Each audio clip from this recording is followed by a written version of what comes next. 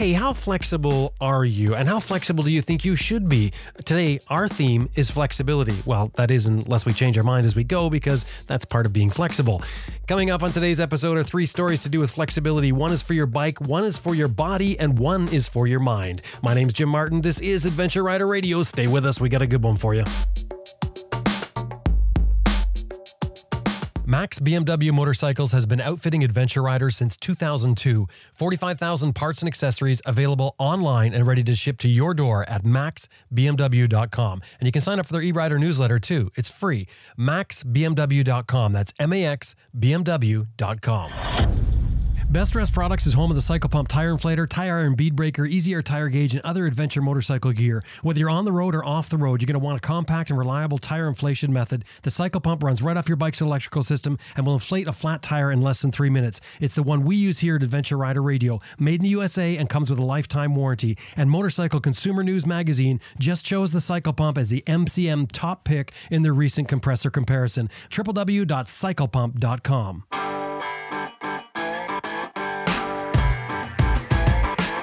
Hi, I'm Sam Manicum. Nick Sanders. Terry Borden. Sandy Borden. Jack Borden. Graham Field. Dustin Vince. Jason Spafford. Lisa Murray. David Peterson. Rachel. Ed March. Glenn Hickstead. Dr. Gregory W. Fraser. Dave Barr. Michelle Lamphere. Tiffany Coates. Herbert Schwartz. Brett Cox. Zoe Cano. Nathan Millward. Graham Hoskins. Joe Rush. Jeremy Craker. Simon Thomas. Lisa Thomas. Simon Pavey. Grant Johnson. Robert Wick. Seth Simon. Elizabeth Martin. Carol DeVal, and you're listening to Adventure Rider Radio. Green Chili Adventure Gear offers American-made, heavy-duty, innovative luggage systems for all types of motorcycles. Turn any dry bag into motorcycle luggage using their unique strapping system. And of course, Green Chili Adventure Gear is all tested in extreme weather and terrain to withstand the abuse of adventure riding. And that has gained them a top reputation for tough, reliable gear. www.greenchiliadv.com. That's www.greenchiliadv.com. The MotoBreeze chain oiler is powered by wind pressure that automatically adjusts for speed. No electrical or vacuum connections. It delivers oil to your chain with a felt pad that's mounted on your swing arm, which eliminates the problems of exposed nozzles near your sprockets. Get more miles from your chain and sprockets and forget about the messy spray oil. www.motobreeze.com. That's 2 I's in there. www.motobreeze.com.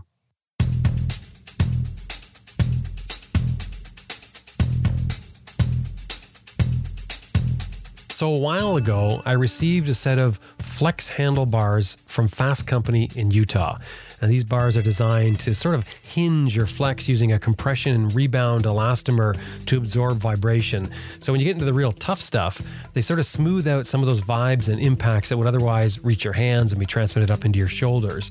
Now, that combined with the shape of the bar make a really nice bar for adventure motorcycling. I mean, I really enjoyed this set of handlebars. And although these elastomers in here, they're not huge, these compression and rebound elastomers, their movement is slight. It's the flexibility in the bars that make a huge improvement for me over the stock bars. I mean, flexibility is key in so many things on our bikes. For instance, your frame. I mean, you would think it would be metal, you would picture it to be a very rigid thing, but actually frames are designed to flex. They expect them, they know they're going to flex, they know how much they're going to flex, and it is designed into it when they're making the motorcycle. It doesn't stop there though. Flexibility is in your rims, your forks, your seat. I mean, the list just goes on and on.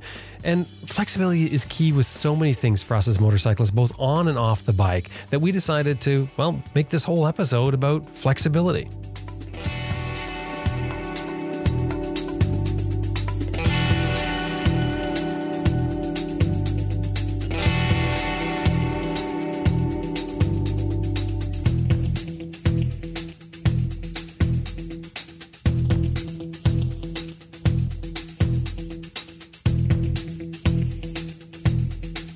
If you've looked around for motorcycle luggage, there's no doubt you've come across the debate between hard luggage and soft luggage.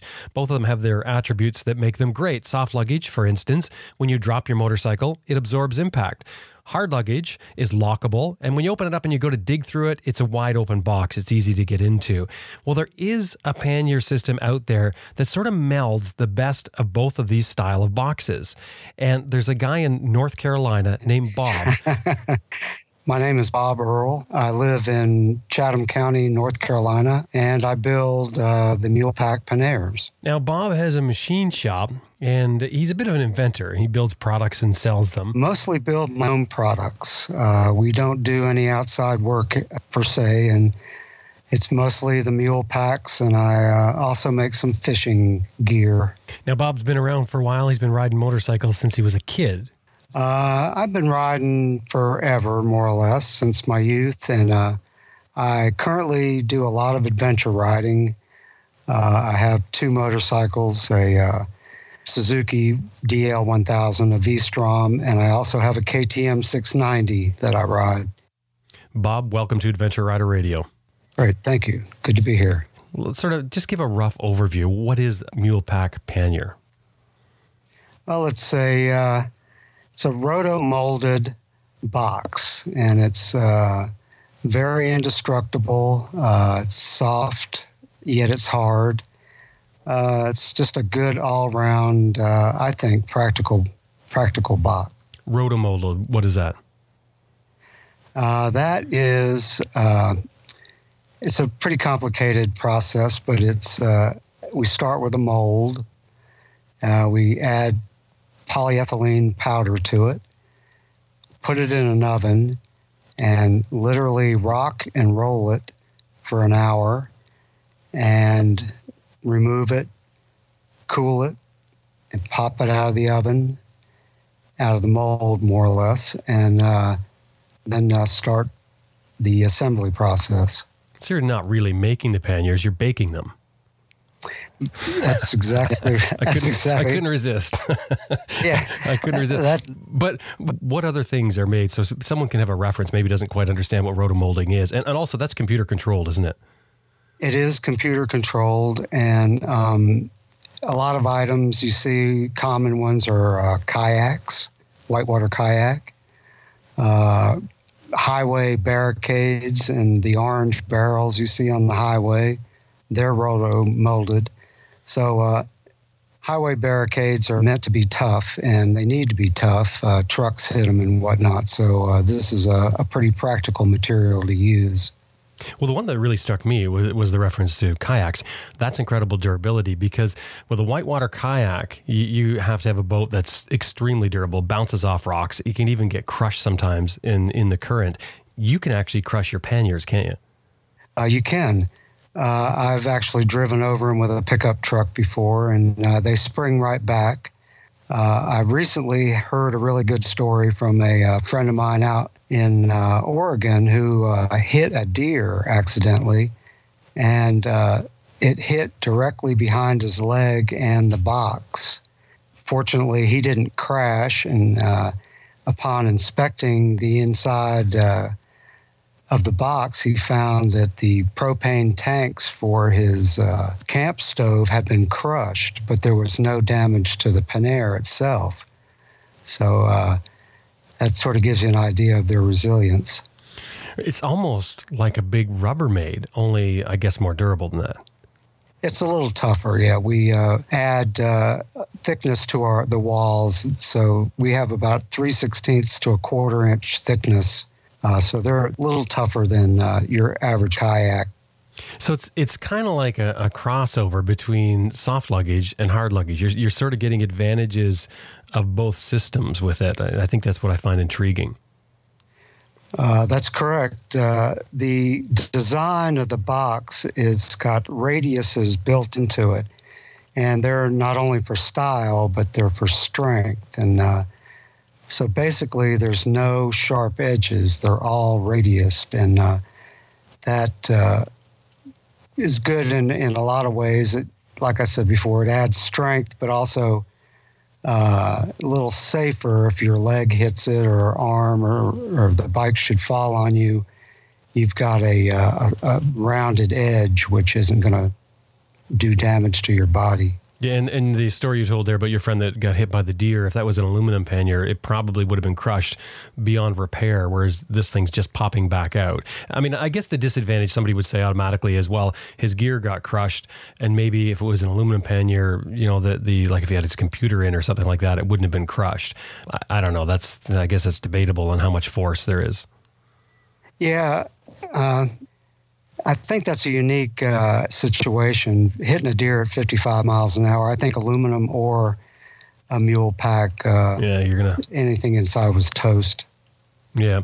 So the advantages to this is flexibility, really. I mean, that's the big advantage, isn't it? It's waterproof too, isn't it? To a certain degree. We have a gasket around the lid, and rainstorms, driving wind, rain, it keeps it dry.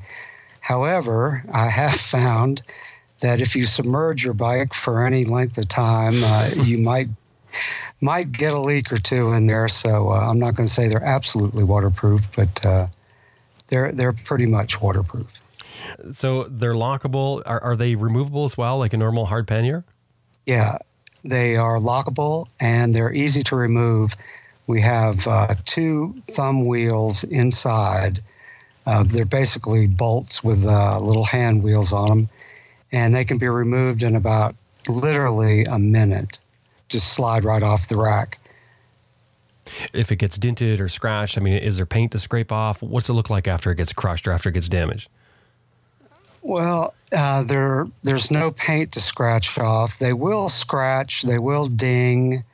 They can be heated with a blow dryer or some sort of heat gun, and you can kind of work with it like with the back of a spoon, sort of like you would stainless steel, and you can get it back, but they will scrape and scratch, so they're utilitarian. So this is something that you originally designed for yourself, though. You didn't start this with a commercial product in mind. No, not at all. I do aluminum welding, and I sat down one day. I had a DR650, and I wanted to go on an extended trip, and I needed some boxes. So I sat down to weld up a set and wasn't getting anywhere with that. And rotomolding came to mind, and fortunately I have some friends who were in the business, and we got together and collaborated and made myself a set of boxes and took it from there. Yeah, because rotomolding is a huge deal. You've got to make a cast for that has to be fit to a machine. I imagine that, well, I guess that's right up your alley, being in a machine shop. Yes, you do.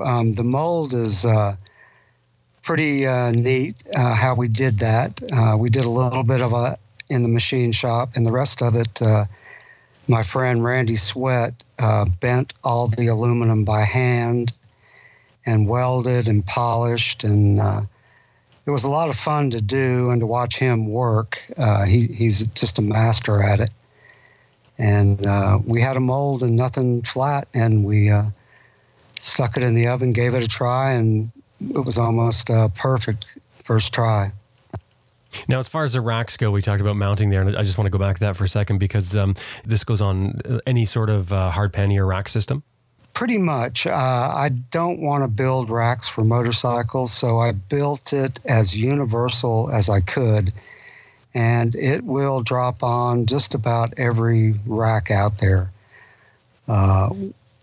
Happy Trails, Jitties, all the major brands, SW Motec. So we tried to make it as universal as possible.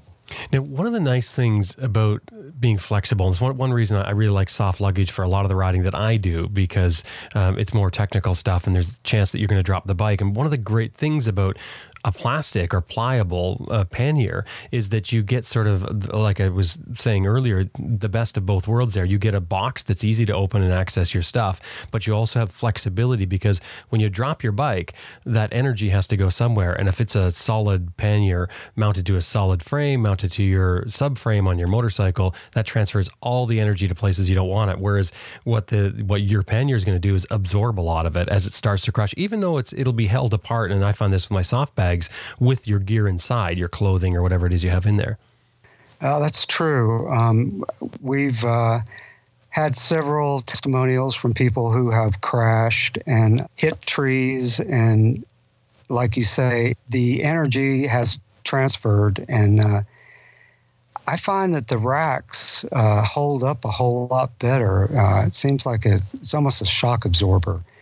And like aluminum will vibrate and can be noisy as you're going down the road. The mule packs are quiet, so you can almost imagine that vibration is being soaked up. And the lids, they're made of the same material? They are. The boxes are molded in one piece, so they're exactly the same. You also had a story about someone who took it on a trip. I can't remember where they were, and they had a bus hit them. That's true. A fellow from right up in your neck of the woods, Steve, was in South America, and he was riding in Chile, one of the larger towns there, and he was telling us a great story how the people drive like maniacs, first of all, and absolutely have no regard for you or your motorcycle. And he actually got squeezed between a barricade and a bus. And he felt that the mule packs acted as bumpers and saved him and his legs from being crushed. And it's quite remarkable. He's got some pictures of it. I just can't believe riding a bike in that situation. Well, we're a small company, and we're working to get them to distributors in Canada and Australia. We've got a lot of people who are interested in getting them, and we're working towards that goal. So. But right now, they can buy directly from you, from your website, and it's called? AcmeZoom.com. That's AMCEZOOM.com. Now, I had to ask that because to me, it reminds me of the Roadrunner. That's exactly. Like, what does Acme? I've always wondered that. What does that mean? Yeah, that's exactly where it came from, and you're right on with that. Well, Bob, it sounds like you've got a really neat product there. I look forward to seeing it sometime. Thank you very much. Okay, thank you. And that was Bob Earl from Acme Zoom, home of the Mule Pack Pannier. And you can find out more about that by visiting www.acmezoom.com. And of course, that link will be in our show notes.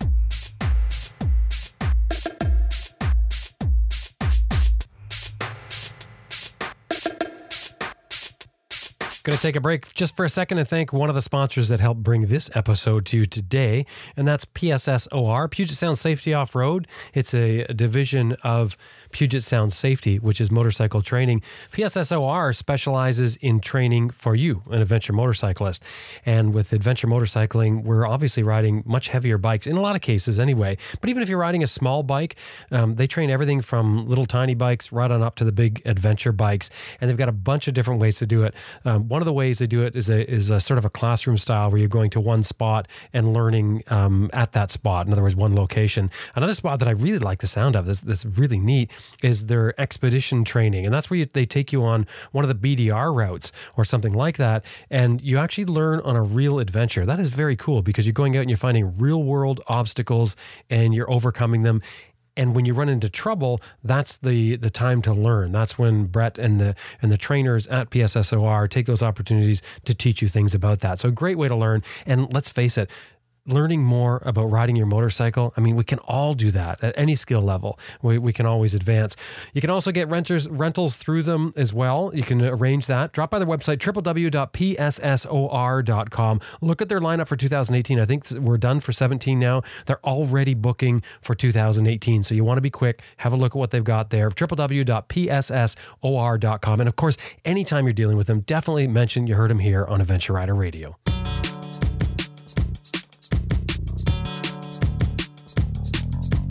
Now, for this next segment, we've got an exercise specialist from the Mayo Clinic. Now, just before we get going on that, I wanted to tell you that we do have graphics up on the website. So if you go to the show notes for this episode, you can look at the exercises, the photographs of the exercises that we're going to talk about here. It's a very quick little piece. And the exercises are easy to do, so I really encourage you, go there, look at them. You can look at them right now while we're talking about it, or you can go afterwards to www.adventureriderradio.com, click on the show notes for this episode, and then you'll see the photographs in there. But I highly recommend that you do that because it's a simple, easy thing to do. And this is all about flexibility, mobility.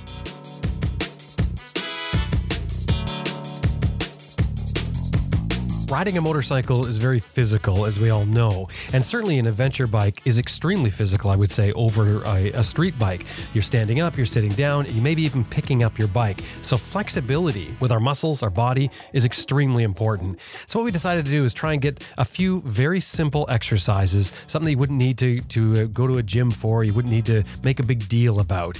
And for this, we turned to Tom Rick, who is an exercise specialist at the Mayo Clinic. All right. So this is Tom Rick from Rochester, Minnesota. I work at the Mayo Clinic Healthy Living Program as an exercise specialist. Tom, welcome back to Adventure Rider Radio.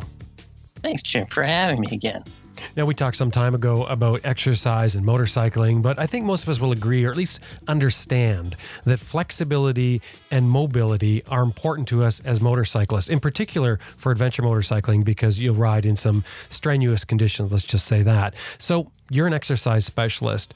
Where do we start with this?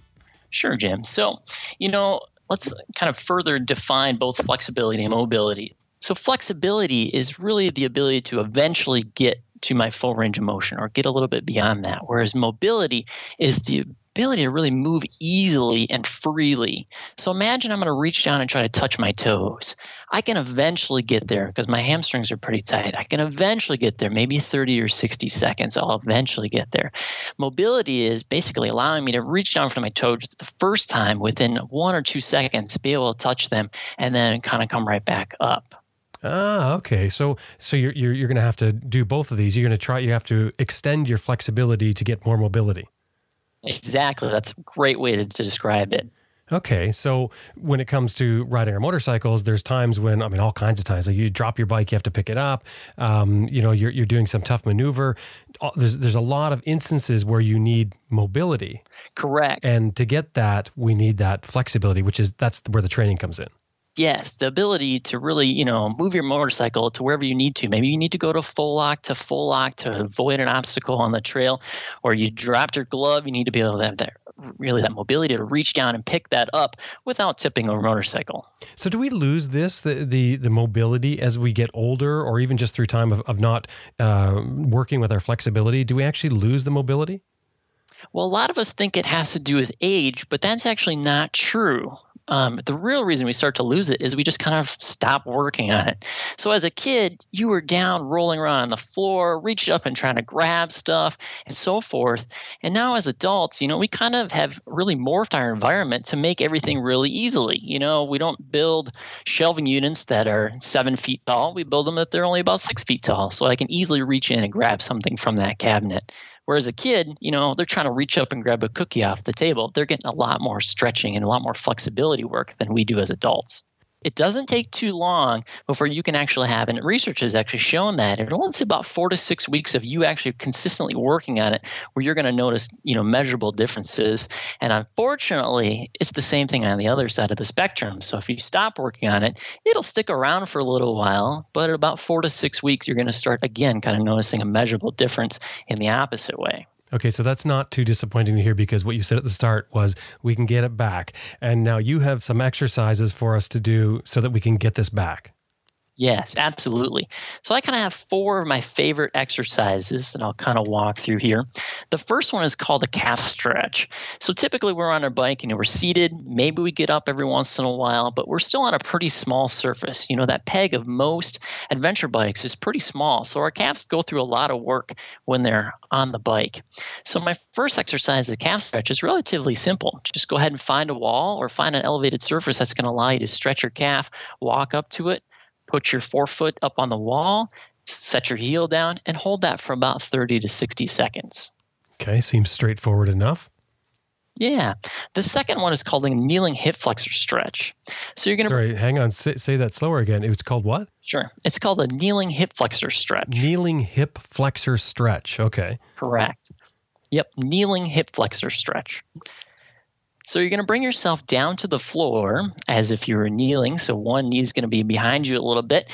One foot's going to be flat on the floor with your knee bent out in front. And you're essentially going to think about pushing your hips forward. You're going to be opening up the front part of your hip, which has a tendency to get very tight as we sit, whether it's on the motorcycle or sitting in the office all day long. Okay, so I've got one foot. I'm sort of leaning on my weight in one foot. I've got the other leg stretched behind me. Is that how I'm doing it? Correct. It's like you're trying to drag your knee along the floor. Right, like you were in the middle of a jump over, like if you were doing, trying to think of what is it where you're jumping over. Wow, this is really bad. what do you jump over, the boards that you jump over? Sure. Yeah, the hurdles maybe you're thinking hurdles. about. Okay, it's kind of similar to that. So sort of like you're midway through that sort of thing. Your leg's stretched out behind you, your other leg is underneath you, and you're scrunched down. And you're saying you push your hips forward? Correct. You're thinking about pushing your hips forward. It's almost like, somebody's right behind you, right on top, kind of your lower back, and giving you a kind of a shove forward. And you should feel a pretty nice stretch really in the front part of your thigh, kind of like where your pockets would be on a pair of jeans. And then you alternate. You do one leg, then the other. Same as the other one. Yes, exactly. And research has really shown us that you have to hold these stretches for about 30 to 60 seconds, just one time. And that's enough to kind of allow that tissue to go back to that length that it originally had. Okay. So what's the next one? Sure. The next one is something called snow angels. So, coming from the Great White North, you kind of know a little bit about snow, and it's a very similar exercise. What I like to do is use something called a foam roller or a rolled up towel that's placed really kind of from the base of my spine all the way up into my head. And so you're laying down on that foam roller or that rolled up towel that gives you a little bit of elevation. And then from what you do is you just go ahead and bend those knees so your feet will be flat on the ground. And then you take your arms, just like you were a little kid, palms facing up to the ceiling. You start low down by your hips, and you slowly work your hands all the way up so they're above your head. That one seems simple enough. Yeah. What are we stretching there? Sure. So that's really working on the front part of your chest and your shoulders. As motorcyclists, we keep our hands, obviously on the handlebars quite a bit. And so we have a tendency to let our posture kind of relax a little bit. And the front part, our chest muscles, our shoulder muscles have a tendency to get a little bit tight. And this stretch is really good for opening up that chest wall and those muscles. Okay. And what's number 4? Number 4 is actually an exercise, and you'll need to use like a TheraBand or like a stretchy rubber band. A lot of gyms have them. You can buy them very inexpensively online, and it's called the W exercise. And it's really to help strengthen, again, kind of working on the posture muscles, helps strengthen the upper back and shoulder muscles. And what you do is you take both elbows and you kind of ground them right against your ribs. So you press the elbows right down a little bit in front of those ribs. Your palms are facing towards you, and you grip that rubber band, and you kind of think about pulling it apart. And at the same time, I'm squeezing my shoulder blades together, and then you turn back to the beginning. Okay, I see that. So you're holding it out front like you were, picking up a log or something. Your elbows in tight, and then you're stretching outward and working your shoulder blades together. Now, you said exercise, but you didn't say stretching. Are we stretching or building muscle? Well, it's a little bit of you'll get a little bit of a stretch to the front part of your body, so that chest and shoulder region. And you're also going to work on those small little muscles that kind of encapsulate your upper back and shoulder area to help them kind of get a little bit stronger. And then that in turn is going to help return kind of your posture to what we would say is a good neutral position. So these 4 exercises should be held 30 to 60 seconds. And in 3 to 6 weeks, we're going to notice a difference? Yep, that's our hope. The W exercise, you probably want to do about 2 to 3 sets worth with about 8 to 10 repetitions. That's a great place to start. Okay, so we've got the calf stretch, the kneeling hip flex, we've got snow angels, and the W exercise. Yep, kneeling hip flexor. Fantastic. So we're using flexibility to increase our mobility. Exactly, Jim. Tom, thank you very much. Thank you very much, Jim. It's been a pleasure.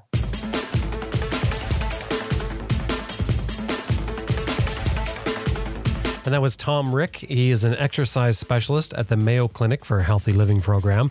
He's a certified strength and conditioning specialist, a certified trainer, and a Peak Pilates instructor. And you can find out more about Tom by visiting his website.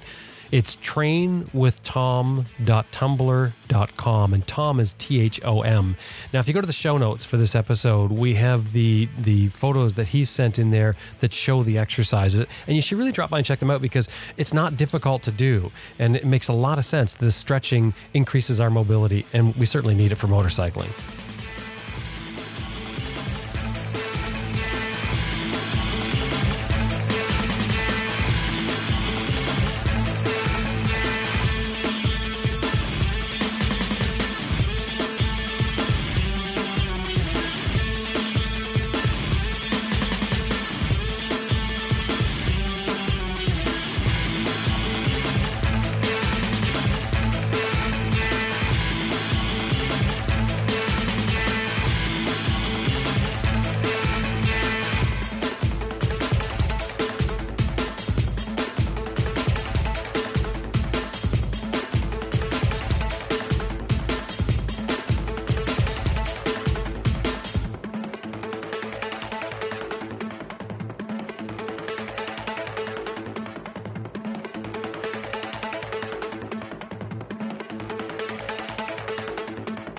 Do you know what the term body English is when it comes to motorcycles anyway? It's using your body to help your motorcycle change direction. In other words, by leaning your bike. So, you stand on your pegs, you're pushing on one peg and letting off the other, or maybe you're leaning your bike over and you're putting a lot of weight on the outside peg to change your contact patch footprint. It makes a big difference when you're on a large adventure bike and even a small adventure bike. It's all controlled by the pegs when you get into the off-road situations where you're standing up. And when you're doing that, you think about it, your only contact point are those pegs. You want pegs that are extremely durable. You want pegs that will hold on. So in other words, your foot will connect with them and stay connected. And you want a big enough platform there that you can stand up and be confident. When you stand up on your bike, you should be fully supported by your pegs and have some stability there. And most stock pegs are not big enough. IMS has a full range of foot pegs available for you and I'm running them on my bike now. I really, really like these pegs. I'm running the Rally version of their pegs. They're all CAST certified 17-4 stainless steel, certified heat treating, homogenizing, and annealing process. They're built in the USA. They're guaranteed for life. And IMS is a company that's been around for a long time now. I think it's from 1976 was the date they started. And they founded themselves on supplying equipment to racers. And racers, of course, are very demanding people. Well, they put that same quality into these foot pegs. You've got to see them to really understand the quality. Drop by their website, www.imsproducts.com. Get a hold of them, ask them the questions you need to ask about it, and do yourself a favor. Get yourself a good set of IMS foot pegs. And anytime you're talking to them, of course, mention Adventure Rider Radio.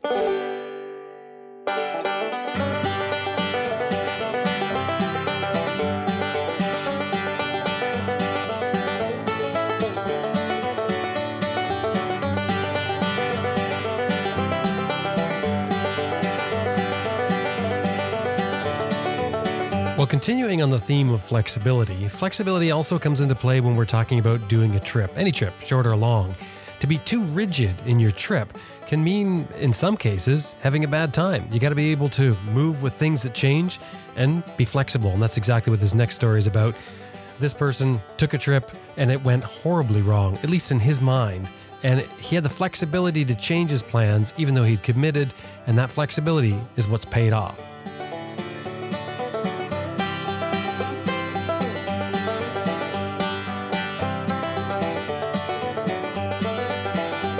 Hi, my name's Graham Field. I live in Bulgaria and I do, I suppose, mid-length motorcycle trips and then write books about it. Graham, welcome back to Adventure Rider Radio. Hi, Jim. So when it comes to doing a trip like you do, are your trips always like sort of set in stone when you plan a trip? And the one I want to talk about actually was the trip that you wrote the book about, Eureka, because I think it fits what we're talking about on this episode. But are your trips rigid? Do you sort of plan it out start to finish and say, okay, that's my goal, and sort of, come hell or high water, you're going to make it? Not really. I mean, I have a destination, or at least I try and have a destination in mind. The whole point of Eureka was it just failed miserably. The first trip was to Mongolia. I wanted to go to Mongolia, unthinkable distance, and from where I lived in the UK at the time, about 15,000 miles. Well, I didn't go in a straight line. And on a really cheap bike, on a sort of like a £750 UK pound money bike. And I made it there. So and then wrote the book about it, and that became popular. And so I thought, well, I'm going to do this again. So the second trip, I've heard the phrase since then, second trip-itis, where you're too confident and you blow it. I would say Eureka was second book-itis. And I just blew it. I did it for all the wrong reasons. I wasn't doing it because of a yearning. I was doing it because if I do another ride, I can write another book. And I sort of whizzed through Eastern Europe, probably too quickly, but I was heading on to what's collectively known as the Stans. And that was the target, to go through the Stans and the mountainous region that I was really looking forward to. So went through Turkey. Originally, I wanted to go to Iran on my way. But that year, 2013, they were having their elections. It was really difficult to get a visa. And so that failed. So I went to Iraq instead, because most people don't know the difference anyway. And that was good. The Iraq bit was good. And then I was heading up through Turkey into Georgia and Azerbaijan, and that was really where the journey was going to start. In Azerbaijan, you cross the Caspian Sea into Tajikistan, And that, for me, hitting the stands, that was it. I'd spent a week in Turkey procuring all my visas, which is no easy task for the stands, jumping through all the hoops. I had them all there in my passport, as well as permits for riding certain roads. And I got there, I got as far as the Caspian Sea to get this notoriously unreliable ferry. And what was driving me just disappeared. I just didn't want to do it anymore. I sat in a hotel room looking at people's blogs who had done it, who were like thrilled and in awe of seeing wild camels. Well, I did that when I was in Kazakhstan and Mongolia. They're talking about mosques that they've seen and the architecture. I thought, well, I've seen all that. I've just come through Turkey. There's some of the biggest mosques there you're ever going to see. And I just lost the mojo. The mojo was barely there anyway, and I lost it. And there came a point where I just had to say, I'm not going to do this. I'm going to waste all the visas in my passport, everything that I've done, all the research, all the Facebooking, and I'm going to go to the stands. I'm going to lose face with all these people. I'm not going to do it for a book. I'm not going to have a book. I'm not doing it for whatever reason. Maybe the same feeling that the people who didn't get on the Titanic had. I don't know. But I just didn't do it. And it was a complete and utter failure. But I couldn't go straight back home because my house was rented out to do this trip. I didn't have a home to go to. Hang on. What makes you just all of a sudden decide, like, why not push through to your goal? Like, you've got all this pressure that you just described there. Why wouldn't you just keep going? Well, at this point, I think I'd been on the road for about 6 weeks, something like that. And the whole thing had been a push. Iraq was good. There were pints of turkey that were okay. But I kept waiting to get in the zone. And it's kind of funny because this morning we recorded Adventure Rider Radio Raw, and we were talking about the zone and how long you have to be on the road before you get into it. I couldn't get in the zone. It was always a chore. It was just, I wasn't feeling it. It wasn't working. So I made this agonizing decision to have total failure, waste money, waste time. I'm going to turn around and give up on everything. And when I did that, it's as if the planets aligned. I mean, that very first night, I camped in this truck graveyard of all these abandoned ex-Soviet vehicles. As depressing as hell, but I was joyous inside, so I was really happy. And then following that, I went back to Georgia, saw parts of Georgia, which is one of my favourite countries in the world. It's so small but so diverse. Up in the mountains, around the glaciers, met good people, met someone I knew I didn't even know was on a similar trip. And like I say, the trip was only halfway there. It wasn't like I did a straight line back home. But whatever it was I was pushing against, when I stopped pushing against it, everything just fell into place. So, I mean, looking back, and which is the reason we talk about it now, it was being flexible. At the time, it felt like failure. But it was, what's really failure? Is failure to continue to do something that you're not enjoying, or to actually change the plan so much. And that's why it's called Eureka, spelled with a U, because I did this U-turn and everything fell into place. I found what I was looking for. I found the contentment. And I constantly meet people or speak to people who don't necessarily have a good time all the time on their trips, because it's life. It's a long trip. And it has highs and lows.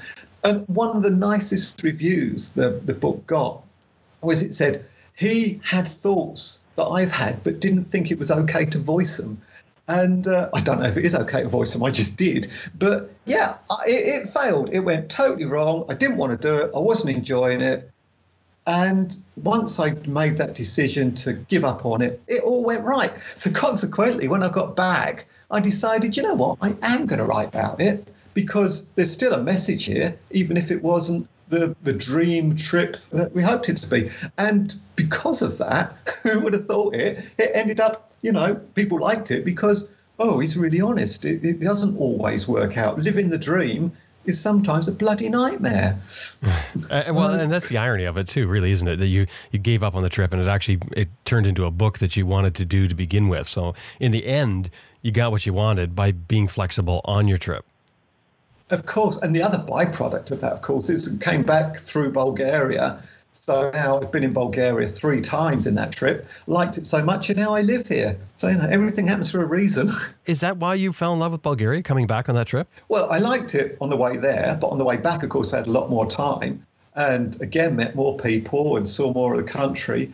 and just thought, for 2 years, sort of those after I returned back to the UK, for 2 years, I kept thinking romantically about Bulgaria. I really liked it there. It ticked all the boxes, and came back to do. There was a little Horizons Unlimited mini meet in 2015, 2 years after the trip, and I came back to do a presentation there, and it was every bit as good as I remembered. And bought a house, and now 2 and a bit years on, I live here, and it's my life. So yeah, a failed trip. I didn't make it to the stands, but I mean a total victory in other respects, because people liked what I wrote about it, and now I live in a country that I absolutely have contentment. So it all worked out in the end. Often when we do something new, like going out and traveling, for instance, there's a time period that you sort of have to get over to fall into the rhythm. So you're really uncomfortable at first, and then you fall into the rhythm, and then things go great afterwards. How do you know the difference between that and that the trip is going horribly wrong and you've got to call it quits? Well, I knew there was a need to change the plans because I wasn't enjoying it, because every day was not living in the moment, but considering what's next or what could have been. But you said that you get that even on any trip. There's times where you're not comfortable or you're not enjoying things. You said, sometimes trips can be a real problem or hard to do. Yes, but it's generally short-lived. I mean, you might have a few down days. You might be starved of company, or you've stayed in a shitty guest house, or you haven't slept well. There's been bike problems, bureaucratic problems, financial problems, whatever. But they pass. But in the Eureka, certainly heading towards Azerbaijan, it was just a fight. Every day was a fight to, not every day, but the majority of the days were a real... It was really hard when I got up in the morning not to turn the bike around and go back. I couldn't find the drive. It wasn't there. I couldn't find the thrill. I mean, there was some nice scenery. Iraq was great. Eastern Turkey was okay. The bit of Georgia I saw on the way there was all right, but I wasn't getting the wow factor. And the second I turned that thing around, even that abandoned truck graveyard, there was a wow factor. There was also a little kitten as well. Maybe that helped. But it was... and then moving up into sort of northern Georgia, up into the... what are they called? That mountain range, Caucasus Mountains or something. And there's like 199 glaciers in this very small area. It's stunningly beautiful. And coming from the UK, from the southeast of England, we don't have mountains, so any mountains do it for me, and particularly snow-capped mountains with glaciers coming down the side of them. Love it. So, and the wow factor was back, and it stayed there. It stayed there back through Turkey, back through Bulgaria, back through former Yugoslavian states, all the way. And because, like I say, for want of a better, like the planets did align. I even met a French guy who I rode through France with, which is very convenient because he spoke French. And we were able to not get it's like, well, if you don't speak French, we will not serve you. We got the proper, we got good food. Everything, all the way back to the ferry was good. And even the first day back in the UK, an Iron Maiden concert, it kept on rocking all the way to the end. But aren't you going to run into the same thing because you weren't having fun going last time? I think that's what I was saying when I'm asking about the mindset or external. I mean, it wasn't like, did you pick the wrong route to go? Is that what turned you off, or is it your mindset is just not there for it? You're just not clued in with your trip. Well, I think I picked the wrong reasons. Like I said, I mean, the destination, I don't think there was anything wrong with the actual destination, other than the fact that I didn't get there. But the problem was, it's like, I'm going to do a trip and I'm going to write a book about it. Wrong. What you do is go off for a ride, and if there's anything worth saying, then you say about it afterwards. But to leave thinking I'm going to write a second book was just the wrong reason to leave, really. And if I went again, I mean, now I do little trips. It's wonderful living on the mainland because I can go down to Macedonia, over to Serbia, Greece, Romania, whatever. My insurance covers me. I don't even have to book a ferry or anything. They're all connected. And I don't have to tell everyone I'm going because I'll be back in a few days. And so it's very easy to sort of do. I think one of the worst things, and I see a lot of people do this, is they have their blog set up. They even have their little business cards. Follow us. We're doing this. It's like, oh, God, you're setting yourself up for failure. And a lot of them do, because if they're that psyched up about it that they are printing little business cards and giving out stickers. They're probably doing it because they're so excited about it, because it's something that they've always dreamt of, and it's their first trip. And first trips, or any trip, can go desperately wrong. And I think the more people you tell, the more you feel that you need to do it. And I don't know if that's the right motivation you need. Are you doing it for everybody else, or are you doing it for you? I mean, ultimately, that was the thing I decided when I did the U-turn. I am doing this for me and my enjoyment. And if I lose face because I haven't made it to the stands like I said I was going to, then so be it, because it's for me and my enjoyment. And ultimately, it turned out that it wasn't my enjoyment. And I did, the second I turned around, enjoy it. But I think I might have turned your question around here, like turn my trip around. So now when you plan your next trip, do you have the conditions there sort of built in for yourself that you're not rigid? I mean, I think that's what I'm getting at. Have you sort of learned from that trip and you do your trips different now? Yeah, I mean, once you get your visas, well, actually, once you've got your visas, you're not even committed.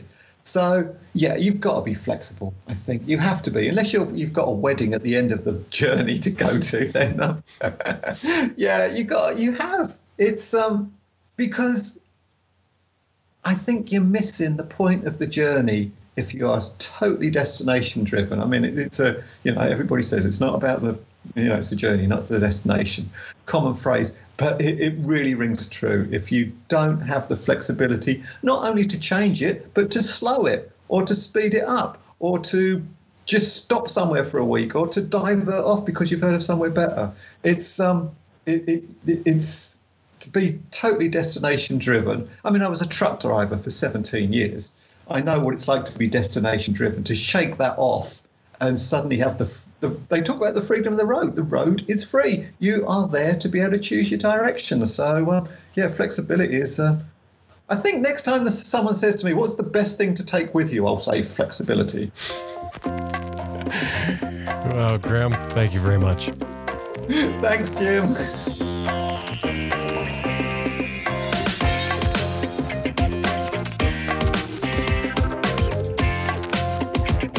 Well, you can find out more about Graham Field by visiting his website at www.grahamfield.co.uk. And his books, well, they're available everywhere books are sold.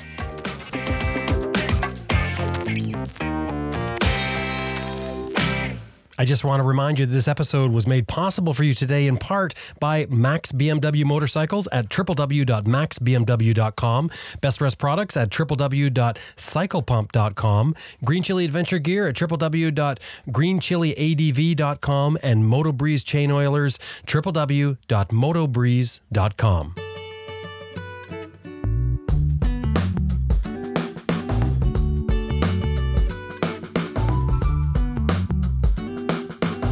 Well, that about wraps up another episode of Adventure Rider Radio, and we sure hope you enjoyed listening to it as much as we did making it. Special thanks to our producer, Elizabeth Martin, and to you, the listener. Thank you very much for coming by. If you like what you're hearing, you can drop by our website, www.adventureriderradio.com, and you can download all of our shows for free. Just go there and look at them. We have another show called ARR Raw. You can drop by there, and you can download those as well. And if you're into it, you like what you hear, you want to keep things going, you want to help the show out, we could use your support. The model for our show is to have some advertising and listener donations to make it all work. We've got a bunch of different ways that you can help support the show. Just go to the website, click on the support button. You can do the Patreon thing where you're putting a certain amount every month. You can do a one-time donation. Anything $10 or more is going to get you a sticker sent back at you. And I think $50 or more is going to get you a mention on our Raw show that we do once a month. So drop by the website. There's a bunch of things on there as well, including with this episode. It's got those exercise images on there. You definitely need to go by and check those out. Remember, flexibility, mobility. My name is Jim Martin. Now it's time to get out there and ride your bike. See you next week.